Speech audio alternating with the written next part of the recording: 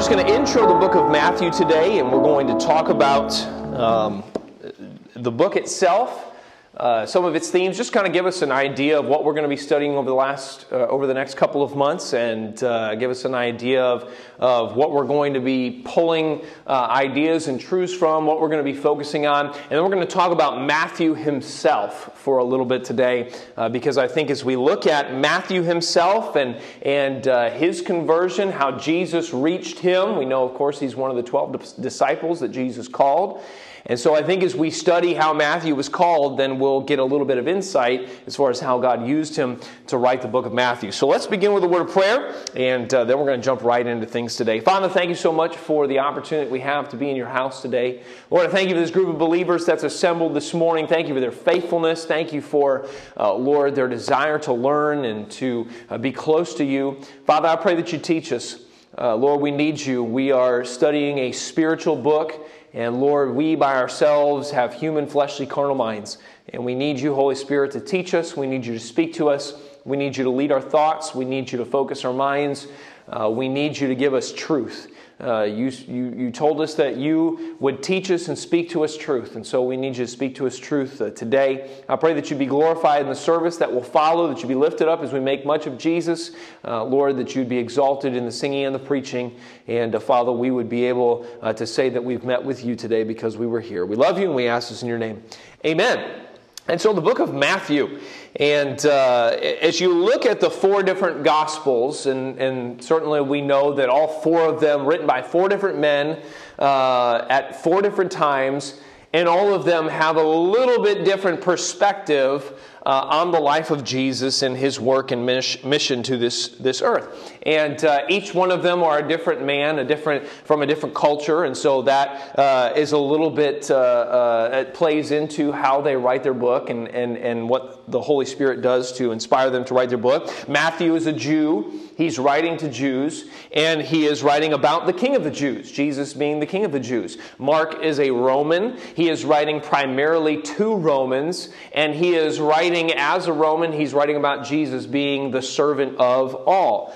Luke is a Greek. He is writing to Greeks. And he is writing about Jesus being the Son of Man. And each one of these men, as they write in these particular forms and with these particular emphasis, they're appealing to their specific, the readers that are going to read them, the cultures that are going to read them. And then John is a Christian writing to the world about the Son of God. And so each one of them have a different emphasis, a different identification of Jesus, really a different overall cultural tone as far as what they focus on in their books. And so as we look at Matthew identifies Jesus as King. Matthew identifies Jesus as King. That's really the theme of this book. The theme verse of Matthew is Matthew 4:17, where it says, "From that time Jesus began to preach and to say, 'Repent, for the kingdom of heaven is at hand.'" And we'll come back to that in just a second. But let me give you a few things about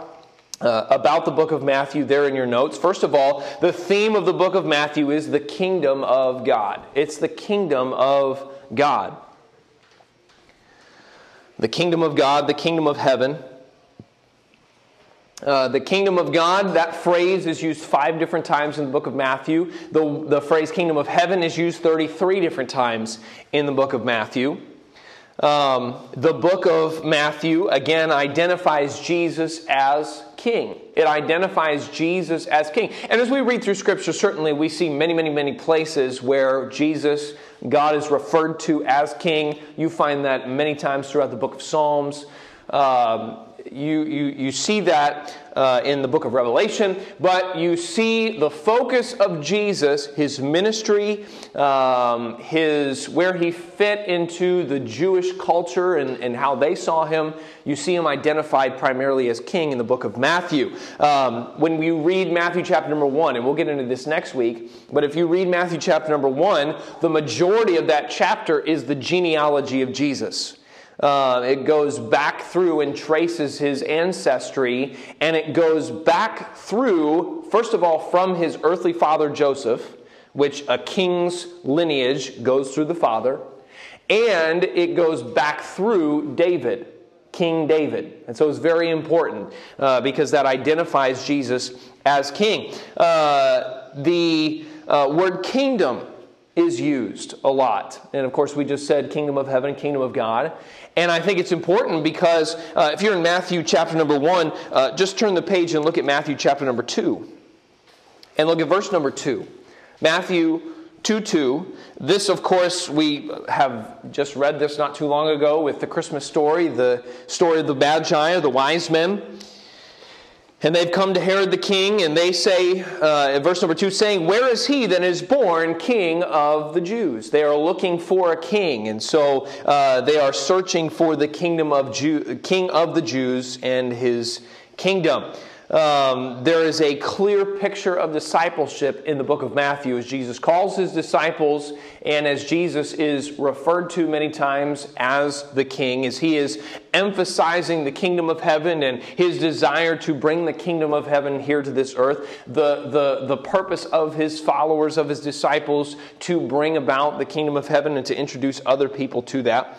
We said just a minute ago, but the book of Matthew is Jewish in its emphasis and preparation. How Matthew writes, the things that he focuses on.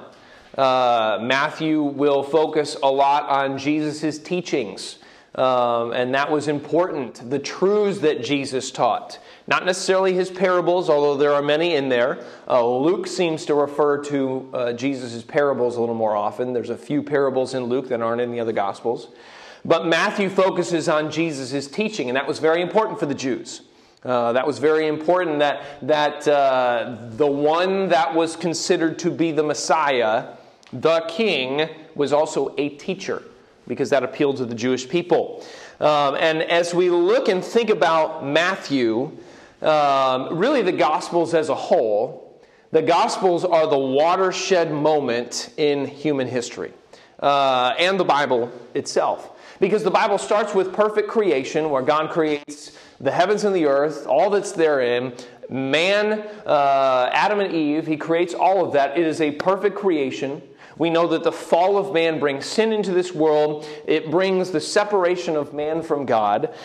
We know that God promises right after that to reconcile sinners and to restore all that is broken. And so when we get to the Gospels, all of that is promised, everything that we read in the Old Testament, everything that God promised initially after man fell, is fulfilled in the Gospels. And each one of them, again, from a different perspective. All equally true and all equally right. Jesus in Matthew fits into that fulfillment of God's promise as the long-awaited king or Messiah who has come to restore his creation by bringing in God's kingdom. We just read in Matthew 4:17, it's announced by Jesus' words that the kingdom of heaven is at hand. We see it as we read Matthew's accounts of Jesus' healing, that his power as king is to restore that which is broken. It's accomplished by Jesus through his death and resurrection. In fact, hold your place in Matthew 1 and go to Matthew chapter number 20. Matthew chapter number 20. And look at verse number 28.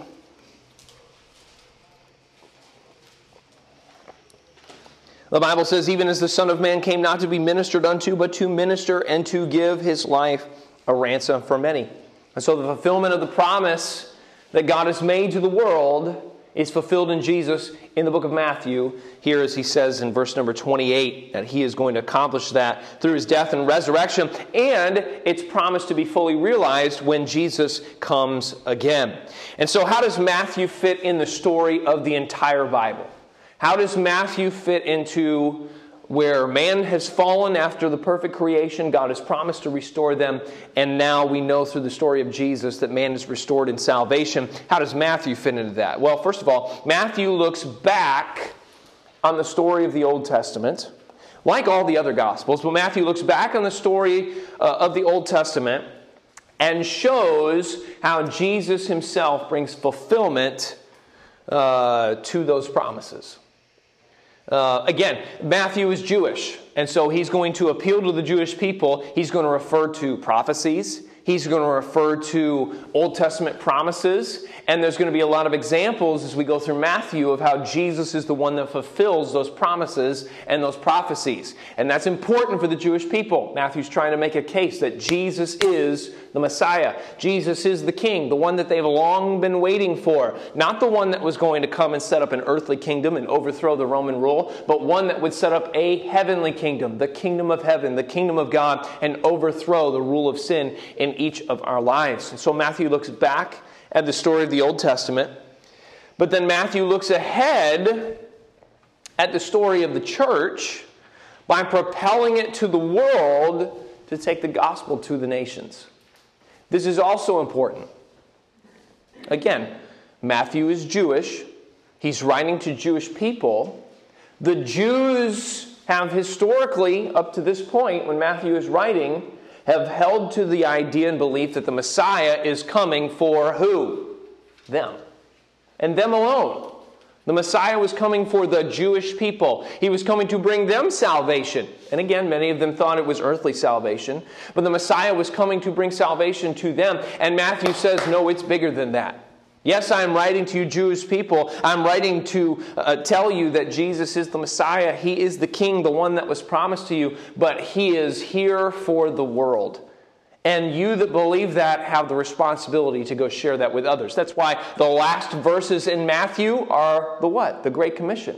The last verses in Matthew chapter number 28, are the Great Commission. Go ye into all the world and teach all nations. And so Matthew is making sure that we look ahead, that the gospel, that Jesus, the King, come, yes, promised to the Jewish people, but He's come for the whole world. And that's important. And so that leads us to Matthew himself. And so look at Matthew chapter number 9. Matthew chapter number 9. It's important to understand how books of the Bible fit into the Bible as a whole. The story of the Bible as a whole.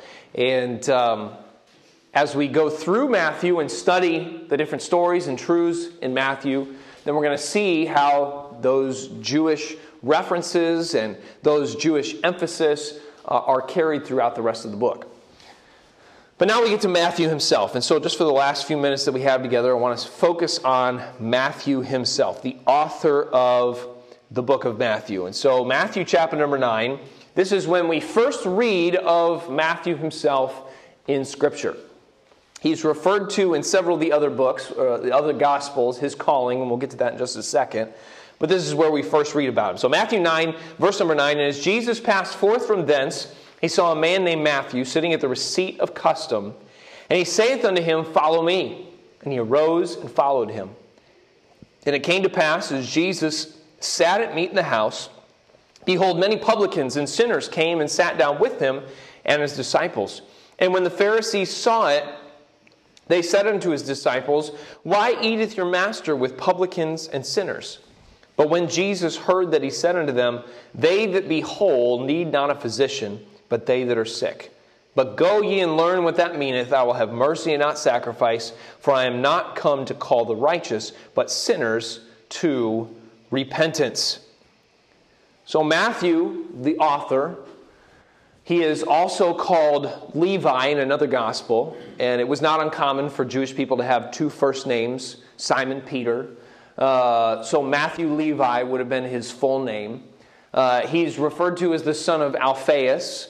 And so both of those, we know that he is a Jewish man. Matthew, Levi, and Alphaeus, all Jewish names.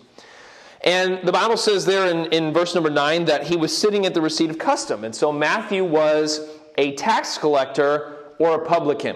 And if you know anything about your Bible and your Bible history, you know that publicans or tax collectors were Jewish men and women most of the time who were hated by their countrymen. They were hated by the rest of the Jews around them because they were seen to be collaborators with the Romans. The Romans were the occupying country, the occupying force, the oppressing force, the oppressors.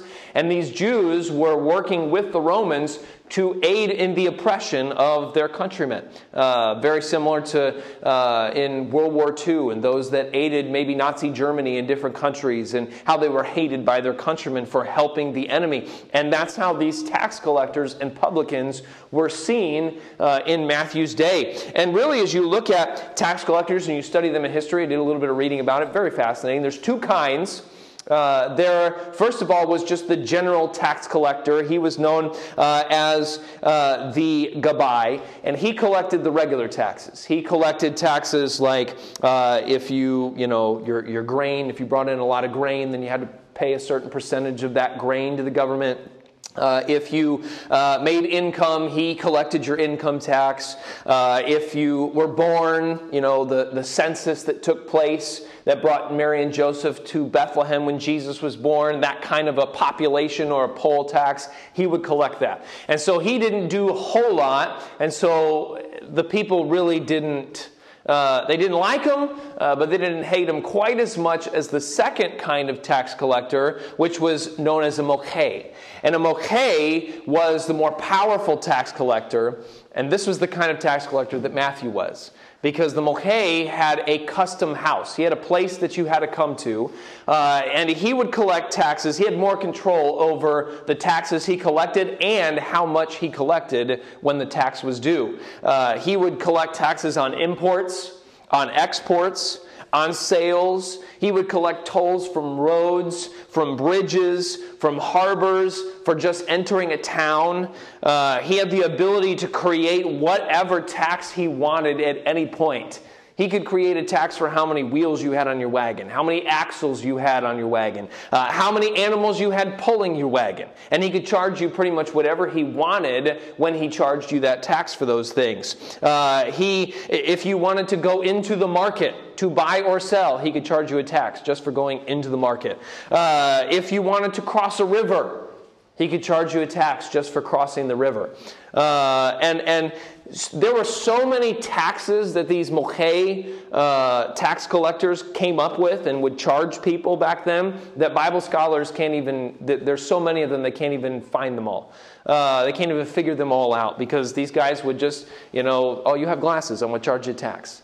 You're not wearing a tie, I'm going to charge you a tax. They would just come up with whatever kind of tax that they wanted, again, because they wanted to make the Romans happy with them and they wanted to pad their pockets. Because if the Romans got what they wanted, they didn't care what the tax collectors took. And so the tax collectors hated men. They could make you stop at any point on your journey. If you were a merchant or if you were just carrying a load of stuff, grain or wood or whatever you had. They could make you stop on the road wherever you were, unload everything, examine everything out of your wagon or off of your animal, charge you a tax for it, and then make you put it all back on. They could, their name means, it literally means oppressor. That Hebrew word mochei, it literally means oppressor. And that's how they were viewed. They were viewed as someone who was oppressing their own people, working with the enemy. And if you were a mochei that you could hire somebody to collect the tax for you, then you were considered great. You were considered powerful. If you had to sit in your own house and collect the tax from people by yourself, you were considered small. And so Matthew was a small mochei. He would sit at his house at whatever office he had and make people come to him and collect tax from them himself. For them in general, for these tax collectors in general, according to the Jewish law, the Talmud, not necessarily the Old Testament law, but just the Jewish religious law, they were considered to be a criminal race. A criminal race of people. For them to be able to receive repentance and acceptance back into the Jewish religion, to be able to go back into the temple or the synagogue, to be able to engage in religious activities with the rest of the Jewish people around them was nearly impossible. It was very, very difficult for them to do that. They would have had to completely give up their life as a tax collector and go through an extremely rigorous religious repentance rigmarole, a lot of R's there, in order just to get back to where they could be. And Matthew, we're just making the account against Matthew. Because not only was Matthew all of that, and Matthew could do all of that, and Matthew was completely disconnected from the Jewish religious life of the day, but Matthew, where he lived, his geography also made him the worst. If the Moche is the worst, then Matthew is one of the worst of the worst. Because Matthew lived in the city of Capernaum. And Capernaum is in Galilee. And that's on the shore of the Sea of Galilee. And those Moche that lived around the seashore, when the fishermen brought in their catch of the day or the night, then those Moche could go down and charge a tax of the fish for whatever they wanted. They could take up to half the load if they wanted to.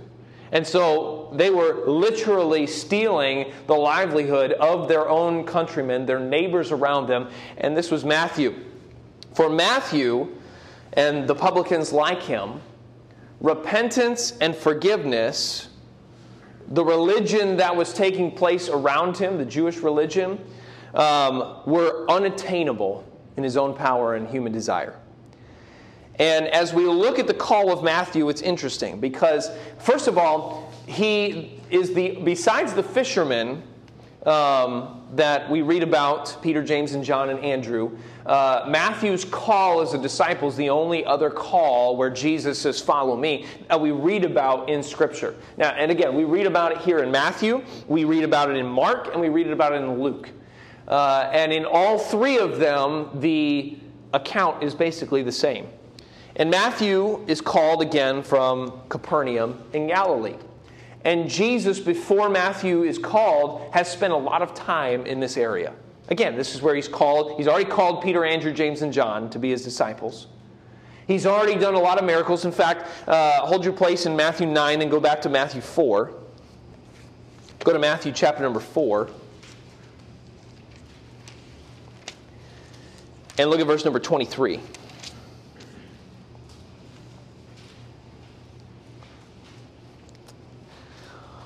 This is right after Jesus calls Peter, Andrew, James, and John, does the great miracle of the fish. After he's taught on the shore of the Sea of Galilee, he tells them to go out into the boat, even though they haven't caught anything, and cast their net on the other side, and they have the great catch of fish. And then in verse number 23 it says, "And Jesus went about all Galilee," this is where Matthew lives, "teaching in their synagogues and preaching the gospel of the kingdom and healing all manner of sickness and all manner of disease among the people. And his fame went throughout all Syria, and they brought into him all sick people that were taken with diverse diseases and torments, and those which were possessed with devils, and those which were lunatic," that's half of us in here, "and those that had the palsy, and he healed them. And there followed him great multitudes of people from Galilee, from Decapolis, and from Jerusalem, and from Judea, and from beyond Jordan." And so Matthew, living in Galilee, living in Capernaum, this was a place this was kind of in Galilee. This was Jesus' headquarters. Galilee's up in the north of Israel. This is where Jesus, his headquarters is where Peter lived, where his family lived, where Jesus healed Peter's mother-in-law. And so this is where Jesus kind of based his ministry in Galilee out of. And so Matthew, I'm sure, was very familiar with who Jesus was. Matthew, I'm sure, had heard Jesus teach before. I'm sure Matthew had heard Jesus preach. He might have seen Jesus heal some people. He might have been there on that day. Maybe he was down there at the seashore ready to collect a tax from Peter, Andrew, James, and John when they brought in their fish after Jesus did the miracles. I wonder what Matthew saw. I wonder how much Matthew had been a part of. He'd heard of this one who was a friend of sinners. We just read where Jesus went into their synagogues and taught, where he would go into where the Jewish religious activities would take place. And he would teach, and he would explain the Old Testament. Again, explaining the Old Testament for the Jews of how he is the fulfillment of that promise. But listen, in the synagogue, Matthew couldn't go there. Jesus was still far away from Matthew when he was in the synagogue. Matthew was the outcast. Matthew was the rejected one. Matthew was the oppressor. He was the forbidden race that could not go into the synagogue. But now, for Matthew, the little Moche, on the shore of the Sea of Galilee, when Jesus comes to him, now we're talking. Because now the gap between Jesus and Matthew when Jesus comes to him is not the impassable gap that existed before, when Jesus was in the synagogue and Matthew was just in his custom house. Because now, and again, maybe Matthew witnessed the calling of the other disciples. Maybe he was on the seashore that day. And as he watched Jesus teach, and then maybe he'd been there when Peter, Andrew, James, and John had come back with nothing. They'd told them, some threat about make sure you have more the next time. Maybe he stuck around and watched or heard Jesus taught on the seashore. And then as they cast out, he thought, well, here they go again. And then saw them come back with a load. And then watched these men as they came back to the shore leave all of it to follow Jesus. Maybe he saw that. I wonder if Matthew was there when in Matthew chapter number 8. In fact, look there with me. Matthew chapter number 8. And in verse number 2, it says, Behold, there came a leper and worshipped him, saying, Lord, if thou wilt, thou canst make me clean. And Jesus put forth his hand and touched him, saying, I will, be thou clean. And immediately his leprosy was cleansed. I wonder if Matthew saw that. I wonder if Matthew knew the man with the palsy that was lowered through the roof. That was in Capernaum. I wonder if he knew that man or one of his 4 friends. I wonder how many taxes he collected from those 4 guys. And when he heard that this man who had been lame his entire life had been lowered through a roof, and this man Jesus had healed him. I wonder if Matthew heard about that. I wonder how much Matthew knew. I wonder if Matthew in his heart, before this moment in Matthew chapter number 9, when Jesus said, follow me, I wonder if Matthew in his heart already wanted that. We wonder how Matthew could get up and leave everything that he had. Sure, he was hated by his countrymen, but Matthew was probably pretty well off. And not only was he well off, he had the protection of the Romans around him. So Matthew, if he's willing to just be a traitor to his countrymen, he had it set. He had it made. What could cause Matthew to leave all of that, to give it all up, and to follow Jesus? But maybe it's because he had already made the decision before the question was even asked. Maybe Matthew had already said, I've seen what Jesus can do, and if he'll call me, if he'll say, follow me, forget it, I'm gone. I'm following him. And as we see the call of Matthew, we see 2 things that separates Jesus from all other religions or religious systems, including false Christianity, including Phariseeism, or however you want to call it, including looking good on the outside, maybe even being saved, but having no true abundant life on the inside. We see two things that separate Jesus from all those other things. Our view of sin and the sinner. Our view of sin and the sinner. And maybe more specifically, our view of the forgiveness of sins and the welcome of the sinner.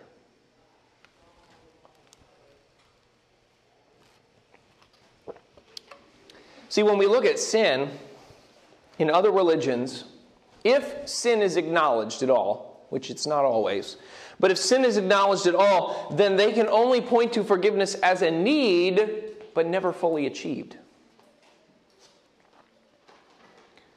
In other religions, when Jesus is not in the equation, or the Jesus of the Bible is not in the equation, then we know that forgiveness is needed, and maybe we even look to God for forgiveness, but that's never really fully realized. We can't achieve that. We can't reach that. We can't do anything to be good enough to receive that forgiveness, but in Jesus, because sin has been paid for, forgiveness is a reality. Because sin has been paid for, forgiveness is a reality. And that's what we see in Matthew. The forgiveness that Matthew needed was not found in whatever he had to do to be able to get back into the synagogue. It was found in what Jesus had already done for him and what he would do for him on the cross. In other religions, when we look at the sinner must become whole before he can be accepted by God. He must become whole. In other religions, we have to do things for God to look on us. We have to do things for God to love us. We have to do things to be accepted by God, for God to hear us. But in Jesus, the sinner is accepted the way he is and then made whole. Matthew didn't have to do anything for Jesus to call him. Matthew didn't have to do anything. He didn't have to go to the synagogue. He didn't have to go through the rigmarole that the Jewish leaders and the authorities wanted him to go through to become part of the Jewish religious system of the day. He just had to follow. And Jesus said, I'll make you whole. And for us here, boy, thank the Lord that when Jesus called us with salvation, you and I didn't have to do anything. You don't have to be here today for Jesus to accept you. You don't have to dress a certain way for Jesus to accept you. You don't have to talk a certain way for Jesus to accept you. You don't have to give a certain amount of money for Jesus to accept you. Jesus accepts you. Now, he wants to make you whole. And he will make you whole. And he'll make you more like he is. When we look at the sinner, Jesus accepts us the way we are, and then he makes us whole. And we find that in the example of Matthew. In these two opposing views, one demands life and one gives life. Jesus, the great physician, has come to make us righteous, not with a demand that we be righteous to come to him. Now, he makes us righteous so we can come to him, but we don't have to make ourselves righteous before we come to him. And you know, as we read throughout the rest of the book of Matthew, this is why the Pharisees are going to have so much issue with Jesus. This is why they can't stand Jesus. Because by welcoming the sinner the way he is and promising to make him whole through his work, then Jesus completely destroys their religious system. Righteousness is not meant to make us anything before God. It is given to us by nothing that we have done. The Bible says that we have been given his righteousness. He became sin for us who knew no sin, that we might be made the righteousness of God in him. Our righteousness by ourselves, the Bible says, is nothing but dirty, filthy rags. It means nothing. It is only the righteousness that we receive through Jesus. And when he accepts us the way we are, he says, now I can make you righteous. I can make you righteous. And so as we look at Matthew, the book of Matthew over the next few months, let's remember that it's written by a man, and it's written from a perspective of someone that had no hope, had no opportunity or ability to, in his mind, be a part of anything good or right in his day until Jesus came. And just like you and I, by ourselves, we can't do anything good or right. We can't be a part of anything good or right by ourselves. It's only through Jesus, the King of Kings and Lord of Lords. And so we'll continue on Matthew. Look at Matthew chapter number 1 next week. We're going to look at Joseph. Interesting thoughts and facts about Joseph next week. And we'll get to that next week.